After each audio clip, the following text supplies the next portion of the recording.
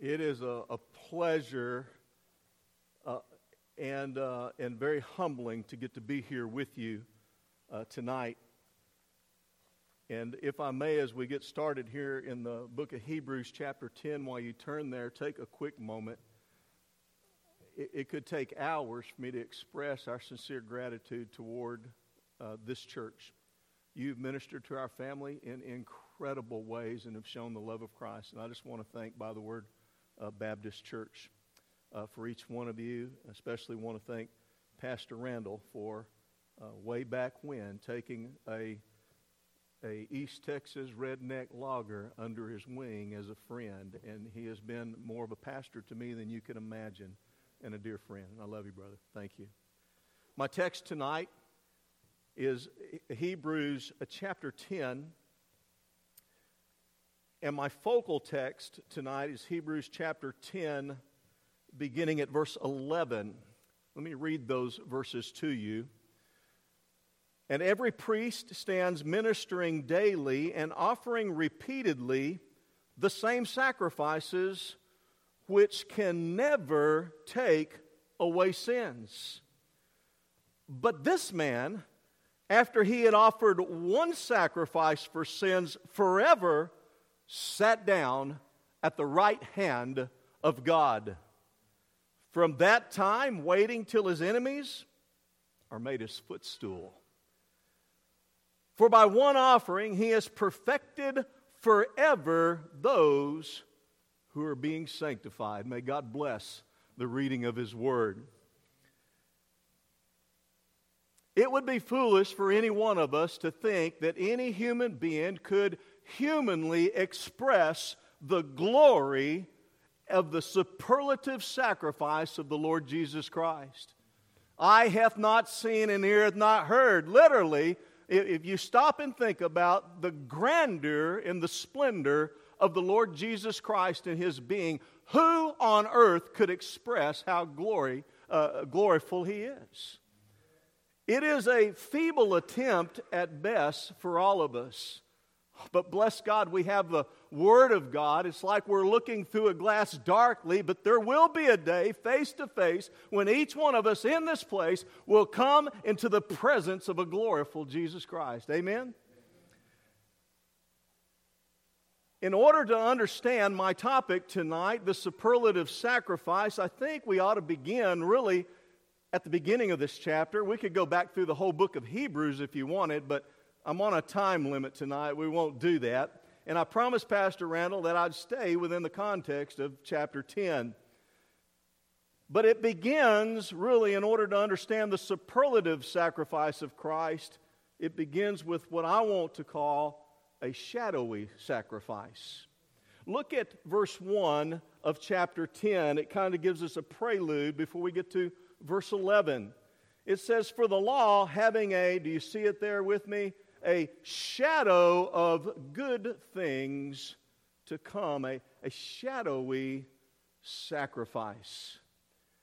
Now, as we'll see in just a few moments, in order for a shadow to even exist, a shadow is no substance at all. There's no substance whatsoever to a shadow, but you must have a substance in order to create a shadow. Does that make sense to you? And we'll see that the good things to come are the superlative sacrifice in just a few moments. But here in our text, this shadow of good things to come, and not the very image of the things, and not the very image of the things, can never with these, I want you to see the phrase, you're going to see it again back in our focal text, with these same sacrifices. You see it there? These same sacrifices which they offer continually, year by year, make those who approach perfect or complete. Verse 11, it's kind of a sing-song thing that happens here. He says, every priest stands ministering daily and offering repeatedly, and there's that phrase again, the same sacrifices. I know that you've heard some about that last night. As Pastor Felipe and I were talking a while ago, we were like, it's kind of the same topic, isn't it? But I love the way he expressed it. It's kind of snowballing and building as you go. And so building on chapter 9, we go back to these same sacrifices. And I want you, if you can, if it's even possible for us, to just try to imagine with me life in the Old Testament and the Old Testament sacrifices. It's going to come around like a boomerang on here in just a moment because it may be being practiced in Christianity today. But the shadow, the sacrificial system, the blood of bulls and goats, which, by the way, last time I just thought about that sacrifice, there's no bull that wakes up in the morning. Do they even wake up in the morning? They stay. Any ranchers in here? They never voluntarily say, hey, today I think I'm going to go give my life for a human being. No, they're not willing to do that, nor capable. But if you could just roll back time with me and come to this place called the tabernacle, and the first thing you're going to notice at the tabernacle is there is an entrance, a definite entrance. There's a separation between the outside and the inside. You must, if you're going to get into the presence of God, come through this sacrifice, you've got to go through the door to get into access near the Lord. This great separation indicates to us the absolute holiness of God, this separation. And the thing that is separating us is sin.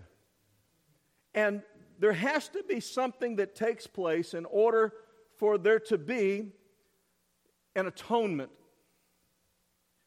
And here, as you enter into the gates of the tabernacle, I want you to see, just think about the millions of Jews and all of these priests that are standing, and the Bible says here in verse 1 and back in verse 11, you've got two time frames, one year by year, and the other says ministering daily. My friends, it is a bloody, stinking mess.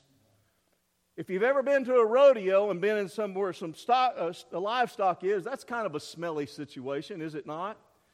But if you could mix that with a slaughterhouse that's not USDA approved, the one thing that it's going to affect your nostrils and your senses is the stench of blood and sweat and just death is going to accompany that place.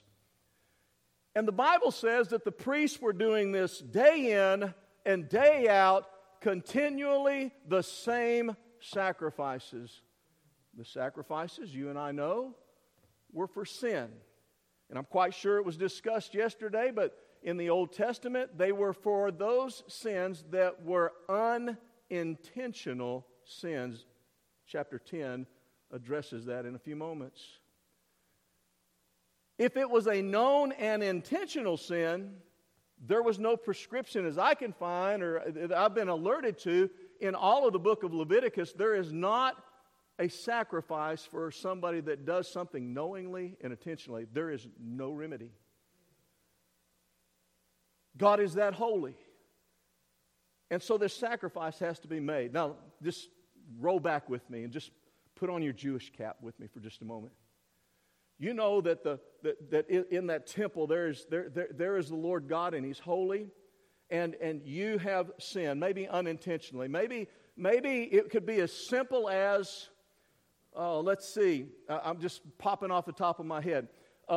Pastor Jonathan in his Chevrolet pickup seeing Pastor Randall's Ford pickup, and he's coveting Pastor Randall's Ford pickup. That sounds pretty reasonable to me. I have a Ford, and I covet his. No, I'm sorry. But in all seriousness, thou shalt not covet. Is this thing working? Is it on? It's flopping. Okay. Thou shalt not covet. But, you see the Ford truck, and okay, I just couldn't help it. There's a sacrifice. You go. It was an accident, and it's sincere, and you go. You take the best of what you've got for that sin, go to the priest, and the priest who's standing daily, his job is to take the sacrifice, go make an atonement. The problem is they kept having to do it over and over again. It's like you walk back out and you see somebody's Dodge pickup, and it happens, it continual. It only paid for that sin, and then once a year, on the Day of Atonement, it took care of all the sins of that past year, but it doesn't do anything for you or me as soon as we walk out and we get on the highway and we get caught in traffic, or we turn on our Facebook and we look at something that we ought not see, and a thought goes through our mind. Think about that for just a moment. It does nothing for that. He's saying that these shadowy sacrifices, it says in our text, can never take away sin. It's impossible, he says, in verse 4, it is not possible that the blood of bulls and goats could take away our sin. Well, here's the danger. So you know that's the system that you have. But it's possible in a Jewish mindset, and by the way, I heard one time, I think it was, don't dog me for this, I think it was Warren Wiersbe that said that the book of Hebrews was written by a Hebrew to the Hebrews to tell them to quit being Hebrews. It's pretty good. There's some good theology behind that. We can debate about the author of that sometime, but the rest of it sounds pretty right. Because put yourself in those shoes. This is what you do.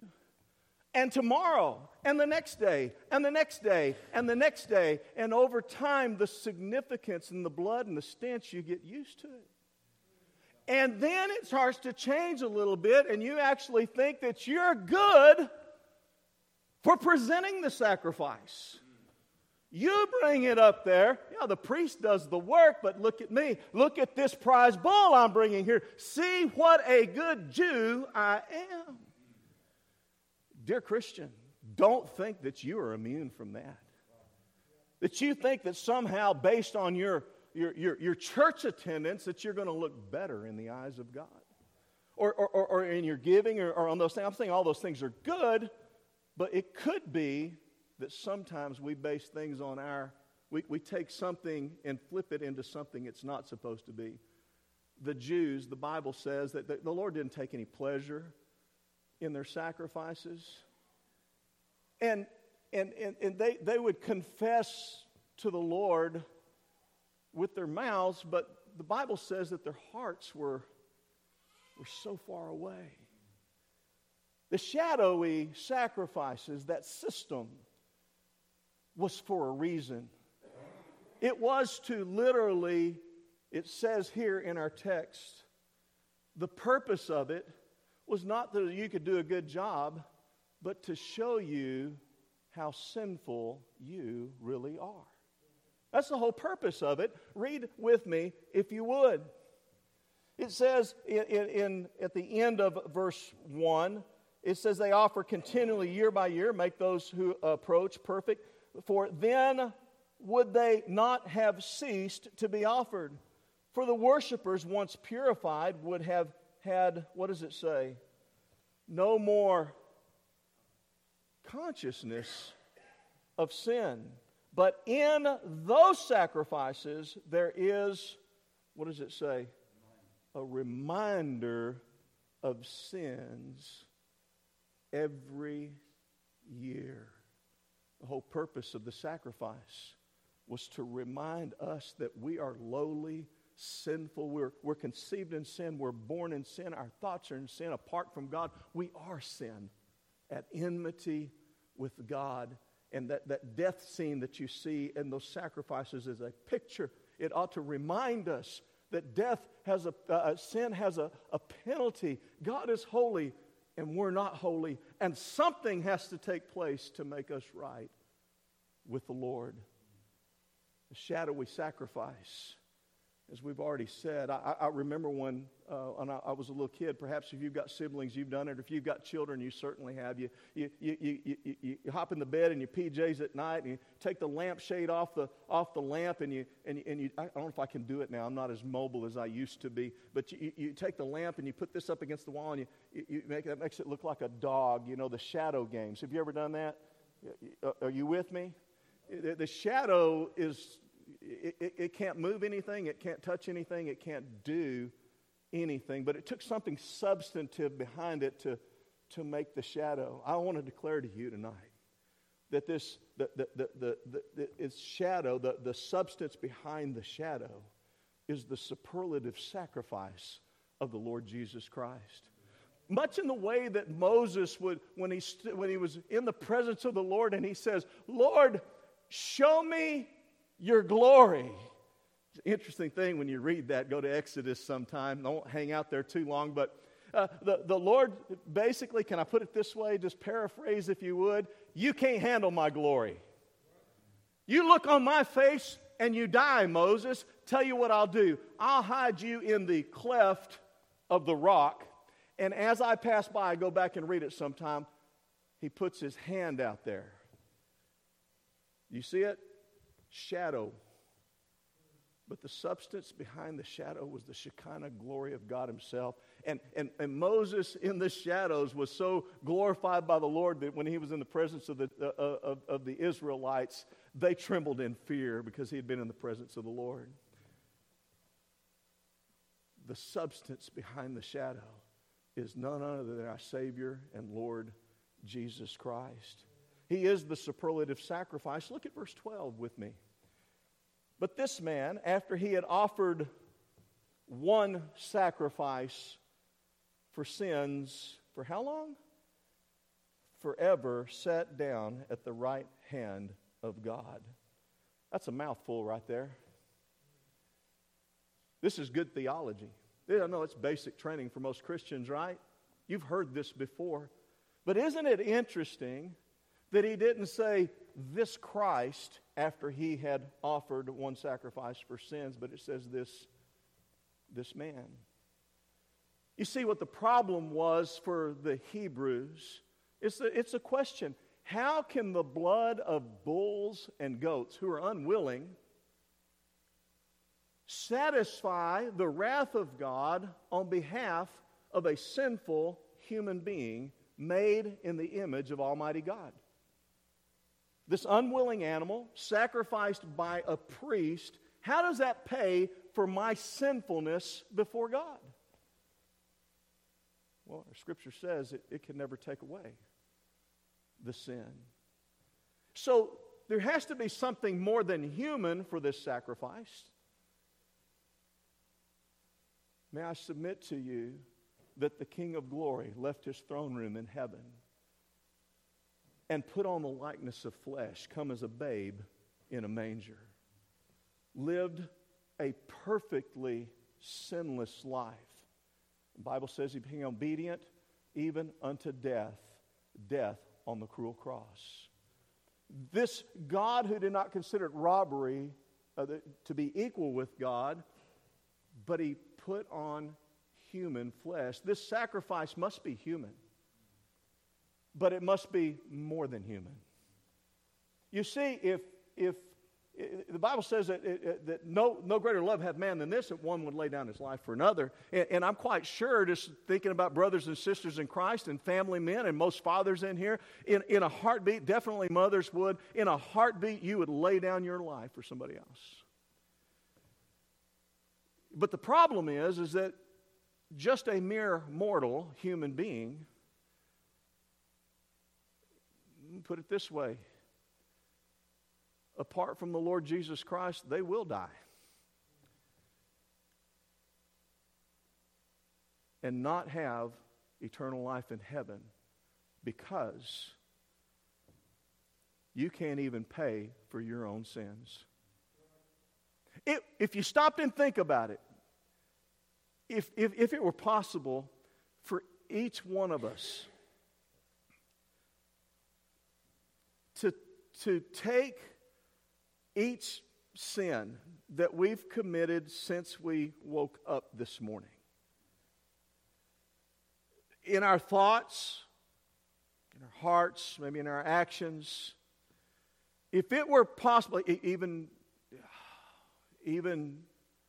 the partaking of the supper wrongly, if we could expose them and ball them up and set them here in the front of here, we would be weeping and absolutely astonished. And I wonder, as the Lord looks at our society that we live in today, and if you want to look outside and just see how sick we are, it doesn't take long. Peruse Facebook, turn on the TV, see a bulletin board going down, watch the news. I mean, sin abounds. And the Lord is cognizant of each and every one of them. And I said all that to say, if you could pay for your own sins, and apart from Jesus, you certainly will, you could never atone for your sins and earn a place in heaven. It's not going to happen. In fact, our scripture tells us that's quite the opposite. And so, let's say I could get drugged to the cross, nailed on a cross because I'm a sinful person and I'm paying for my sin, but which sin? How many of you committed? Anybody want to count?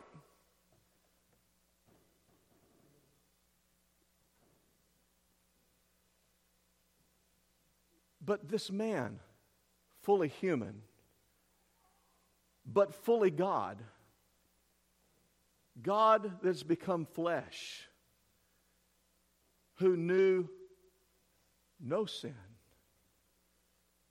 goes to the cross at Calvary and sheds his precious blood for those he came to save. What a superlative sacrifice. And what is amazing with this is the priests in the Old Testament, they had to keep doing it daily and daily and daily and daily. And our scripture says that it's one and done with Jesus. When he stretched out his arms on the cross at Calvary and he said, "It is finished," do you know what that means? It's finished. It's done. Not just for yesterday, not just for today, but tomorrow and the next day and the next day until we meet him in glory. It's done. Which tells me something. That the blood of Jesus is sufficient to take away all of our sin. Now here's the thing. If that were the end of the story, that'd be pretty good news, isn't it? But the thing that we might be guilty of doing, if that were the end, okay, Jesus died on the cross, end of story. The perfect sacrifice, he pays for sin for all time. If that were the end, that's pretty good news. But I might think I've got a license to continue to sin because he's paid for it.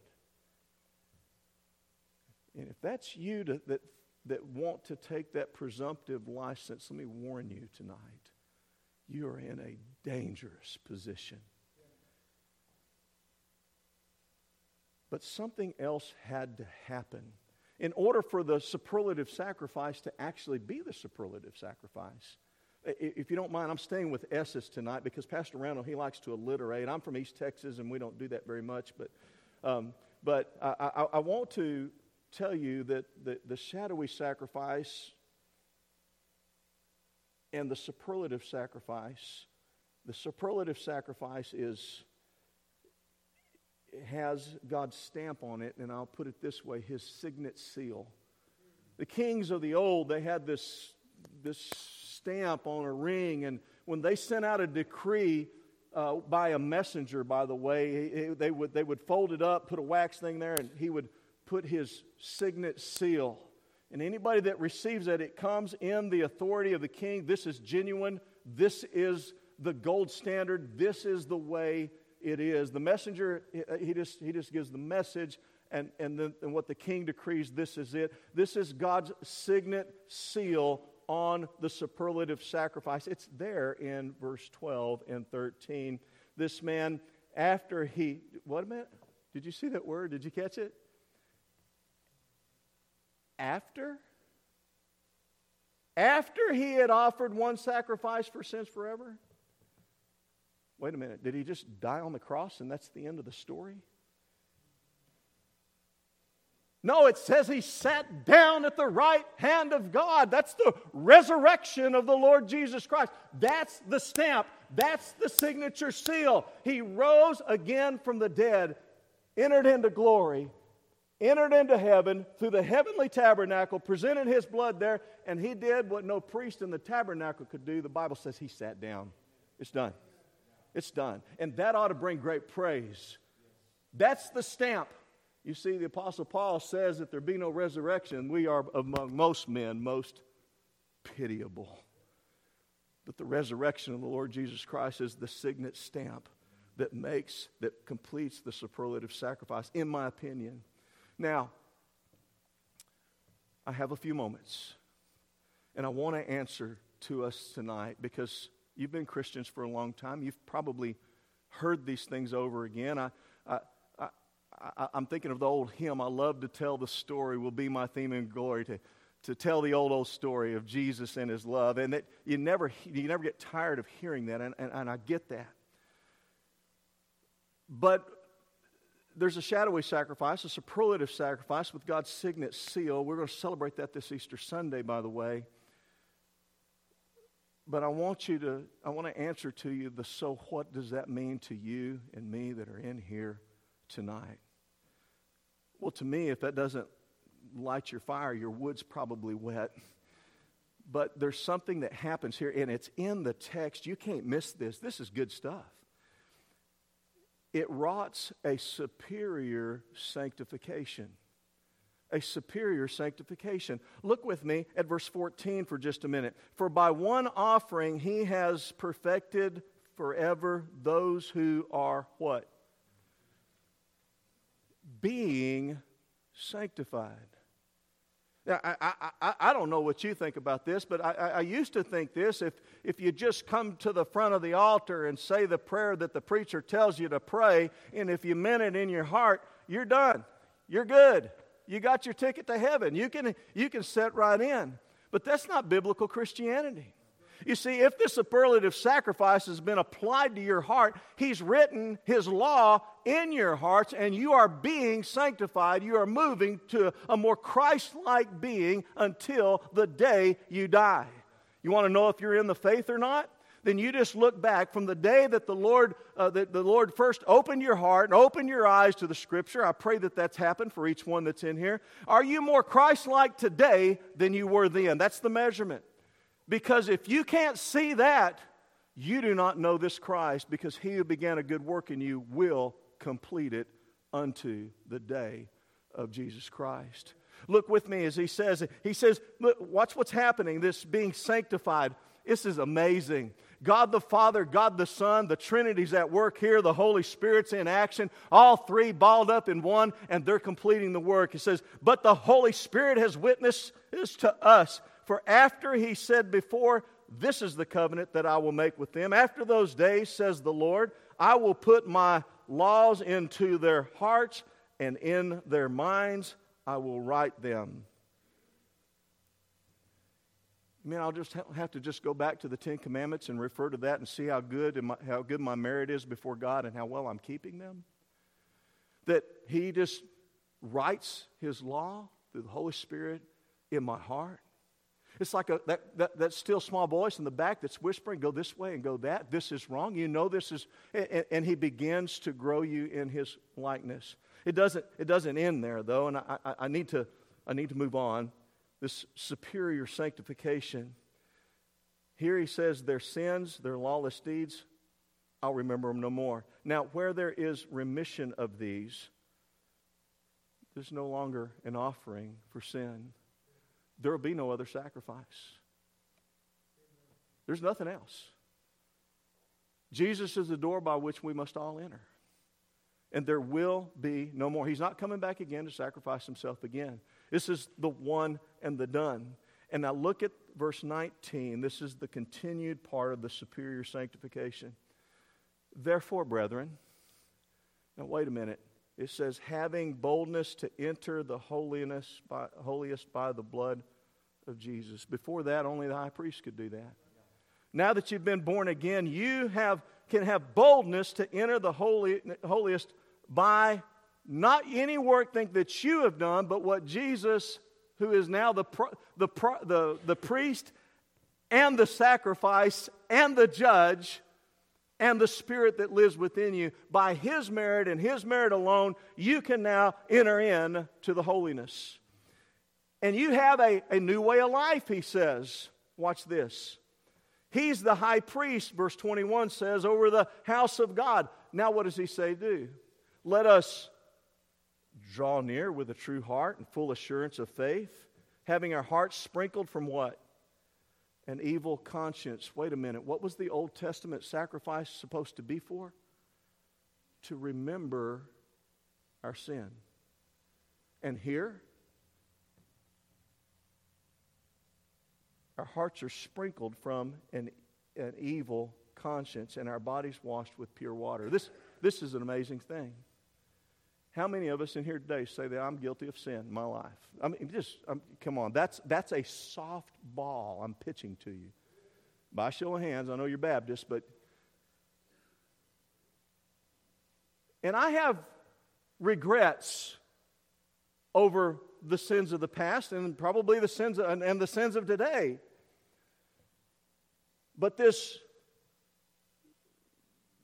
conscience is all I have when I stand before the Lord is what can wash away my sins? Nothing but the blood of Jesus. What can make me whole again? Nothing but the blood of Jesus. What He has done perfectly for me. Now, He goes right into the church, I believe here. He says, let us hold fast the confession of our hope, this plural thing. Wait a minute, you're saved, the Holy Spirit is in you, and the next scene you know, you're placed in the bride of Christ, and you're stirring up one another up for the love and good works. Verse 25 says, you're not forsaking the assembling of yourselves one to another. Isn't that something? He didn't say go to church and get saved. He said get saved and you'll go to church and be a part of a body of believers that assemble and stir one another up for love and good works. That's a superior sanctification. Now, I want to close. I have 3 minutes, Pastor. It's what you told me, right? He closes this section out with a serious statement. And I'm begging you, it's just 3 minutes. Just please zone in. Because in verse 26, he gets really serious with the Hebrews who he's telling to quit being Hebrews. The ones that are trusting in their own merit and their abilities and their sacrifices and all of these things. He tells them if we sin willfully, after we receive the knowledge of the truth. You see, ignorance and unintentional sin in the Old Testament, there was a sacrifice for that. This is New Testament here. And he says, if we sin willfully after we receive the knowledge of the truth, there no longer remains a sacrifice for sins. Now there's trouble. But a certain fearful expectation of judgment and fiery indignation which will devour the adversaries. Let's look at the context.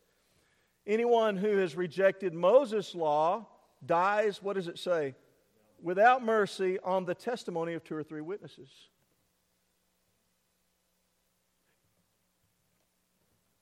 Keep it in context. Of how much worse punishment do you suppose will he be thought worthily who has trampled the Son of God underfoot, counted, here he goes, the blood of the covenant by which he was sanctified a common thing and insulted the Spirit of grace. You hear this tonight? Maybe somebody that you know, maybe somebody that's in here. They're putting off believing on the Lord Jesus Christ. Hadn't put their faith and trust in Him. The Lord hasn't done a redeeming work in their life. Maybe there's something you think that maybe you've done that you're earning some kind of merit or favor before the Lord, or you just don't know Him. Maybe you've rejected. The warning is for you. Is under Moses' law, you'd just be put to death. That's what we call the most extreme sentence in our legal system here in Texas, right? The death sentence. But the Lord says there's something worse than a death sentence. And it's simply this. He says, how much worse punishment do you suppose? If God has done all this, there's nothing else He can do, there's nothing else He will do, there's nothing more that is necessary. He's secured all of this. If you're going to trample that underfoot, how much worse punishment do you suppose will be done unto you? He says it'll be a certain fearful, fiery indignation. And goes on to say it's a fearful thing to fall into the hands of living God. The serious statement is this. If this sacrifice isn't good enough for you, He's not coming back for another one. If this isn't good enough for you, all I can tell you, it's going to be mighty hot when you wind up where you wind up. And it's going to be for an eternity.